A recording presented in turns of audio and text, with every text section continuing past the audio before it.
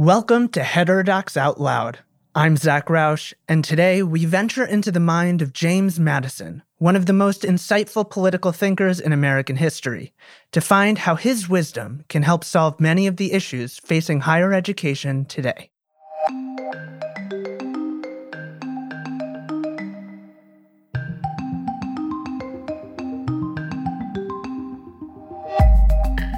Our blog is Heterodox Academicians, Make Madison Your Model.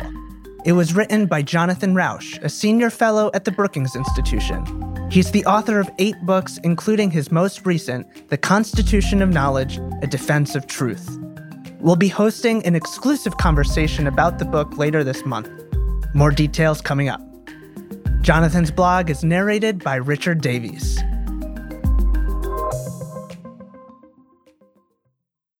My new book, The Constitution of Knowledge, A Defense of Truth, is deeply informed, inspired even, by the work of Jonathan Haidt in particular and Heterodox Academy generally.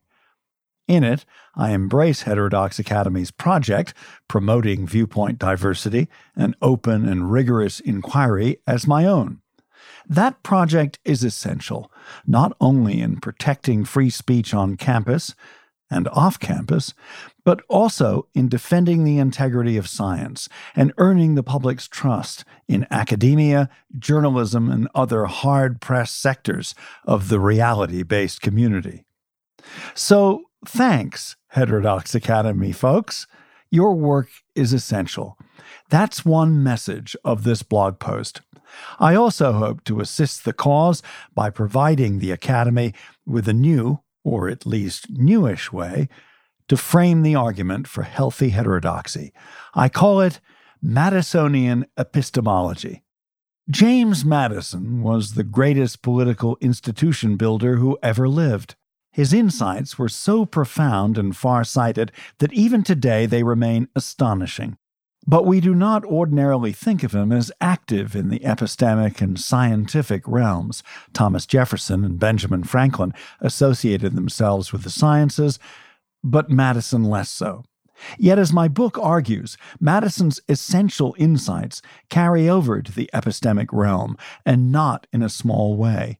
The ideas that frame the U.S. Constitution also undergird the Constitution of Knowledge, our social system for establishing facts and settling disagreements, the system that spans science, academia, journalism, law, government, and all the other modern truth-seeking professions. Both constitutions, the political and the epistemic, depend on impersonal rules, compelled compromise, checks and balances, and pluralism. The parallel between the political and epistemic constitutions is not a mere metaphor or analogy. It rests on a multitude of functional and structural similarities.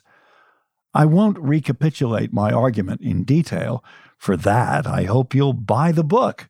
But here are some essentials. Every society, whether small tribe or large nation, faces a problem: how to make decisions of public import in the face of divergent preferences and beliefs. Throughout most of humanity's 200,000 years, societies large and small relied on versions of authoritarianism, tribalism, and cultism. The results were poor. Instability, oppression, and warfare in the political realm, ignorance, oppression, and warfare in the epistemic realm. Historically, even democracies proved unstable and unsustainable, prone to factional capture or intractable sectarianism.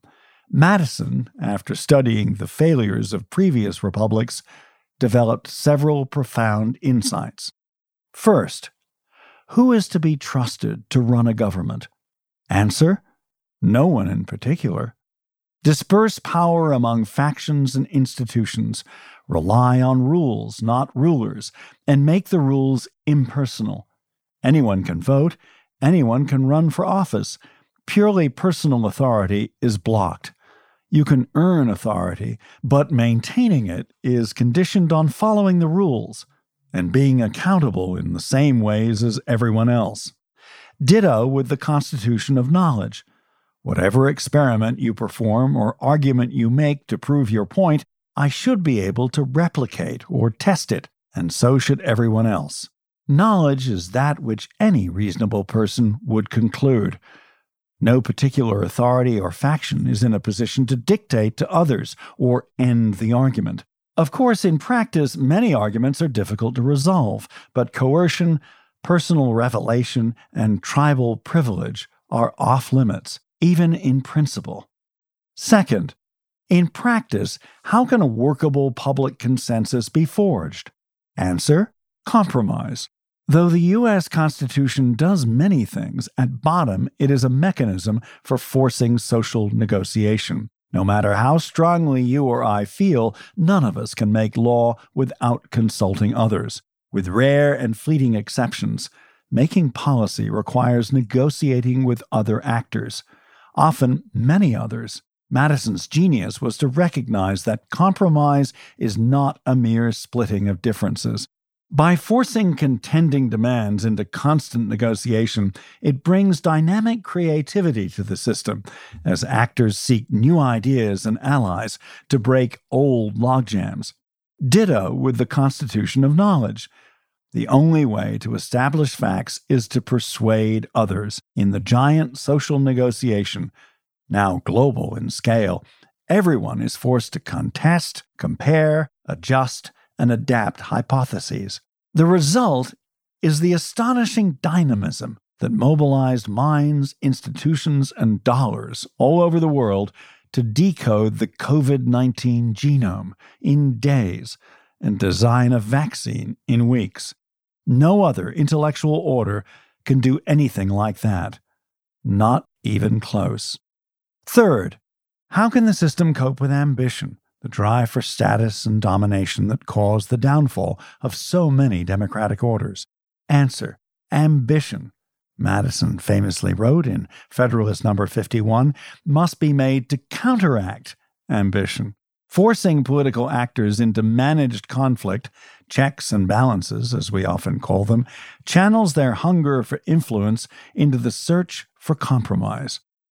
Ditto with the constitution of knowledge. Humans are fundamentally biased and prone to misguided certainty, yet we are blind to our biases and stubborn in our views. Only one force is strong enough to counteract bias: other people's biases. So put people to work checking others' work. Create a global network of persons and institutions seeking each other's errors. Academics must endure peer review and replication. Journalists must endure fact-checking and competition. Lawyers must file competing briefs. Government agencies' rulings must stand up in court, and so on. In Madisonian epistemology, we seek not to eliminate biases, but to pit them against one another. Even seemingly offensive and misguided views have a part to play. They can be criticized or ignored, but they should not be policed or repressed. Fourth, how can we prevent any one faction from seizing control and upending the system? Another democratic downfall. Madison again proposed another counterintuitive answer. Extend the sphere, Federalist No. 10, what today we call pluralism. Make the republic large enough to encompass multiple competing factions, so many that no one faction or coalition can enduringly take control. In that way, the republic's diversity makes it more stable instead of less so. Unlike previous democratic orders, Madison's Constitution scales, today governing a population 100 times larger than when it was written. Ditto with the Constitution of knowledge. Smart people, including academics, are just as prone to bias, fashion, conformity, and intolerance as all other humans, maybe more so. How to ensure that they are not captured by some prevalent viewpoint that is widespread, popular, and seemingly morally incontestable, but also wrong. Extend the sphere. Encourage viewpoint diversity and ensure there is plenty of it. Draw in new voices and perspectives, especially challenging ones. If you see, say, a social science department where everyone shares the same left-of-center worldview, you can be sure that errors are going undiscovered and questions are going unasked. Madison's constitutional innovations enable the establishment of a democratic republic of unprecedented scale, capacity, and durability. Their epistemic equivalents, likewise, permit the establishment of a truth-seeking community of unprecedented scale, capacity, and durability. Of course, both constitutional systems are imperfect, and even the most well-intentioned among us argue and err in their implementation. But the ultimate products of both constitutional orders are the same: more freedom, knowledge, and peace than our species has ever previously known. Heterodox Academy is in the business of defending viewpoint diversity, free inquiry, and academic freedom. In doing so, it can claim the mantle not just of Mill, but of Madison, and the work of Heterodox Academy takes to heart the cautionary words of Benjamin Franklin, who, when asked what kind of political order the U.S. Constitution had bequeathed, said, "A republic, if you can keep it." That was Jonathan Rauch's blog, Heterodox Academicians Make Madison Your Model, read by Richard Davies.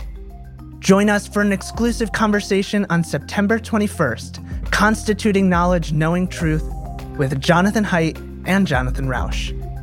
You can register for the event at heterodoxacademy.org. I hope you enjoyed today's podcast. A big thanks to Davies Content for producing this show. I'll see you next time.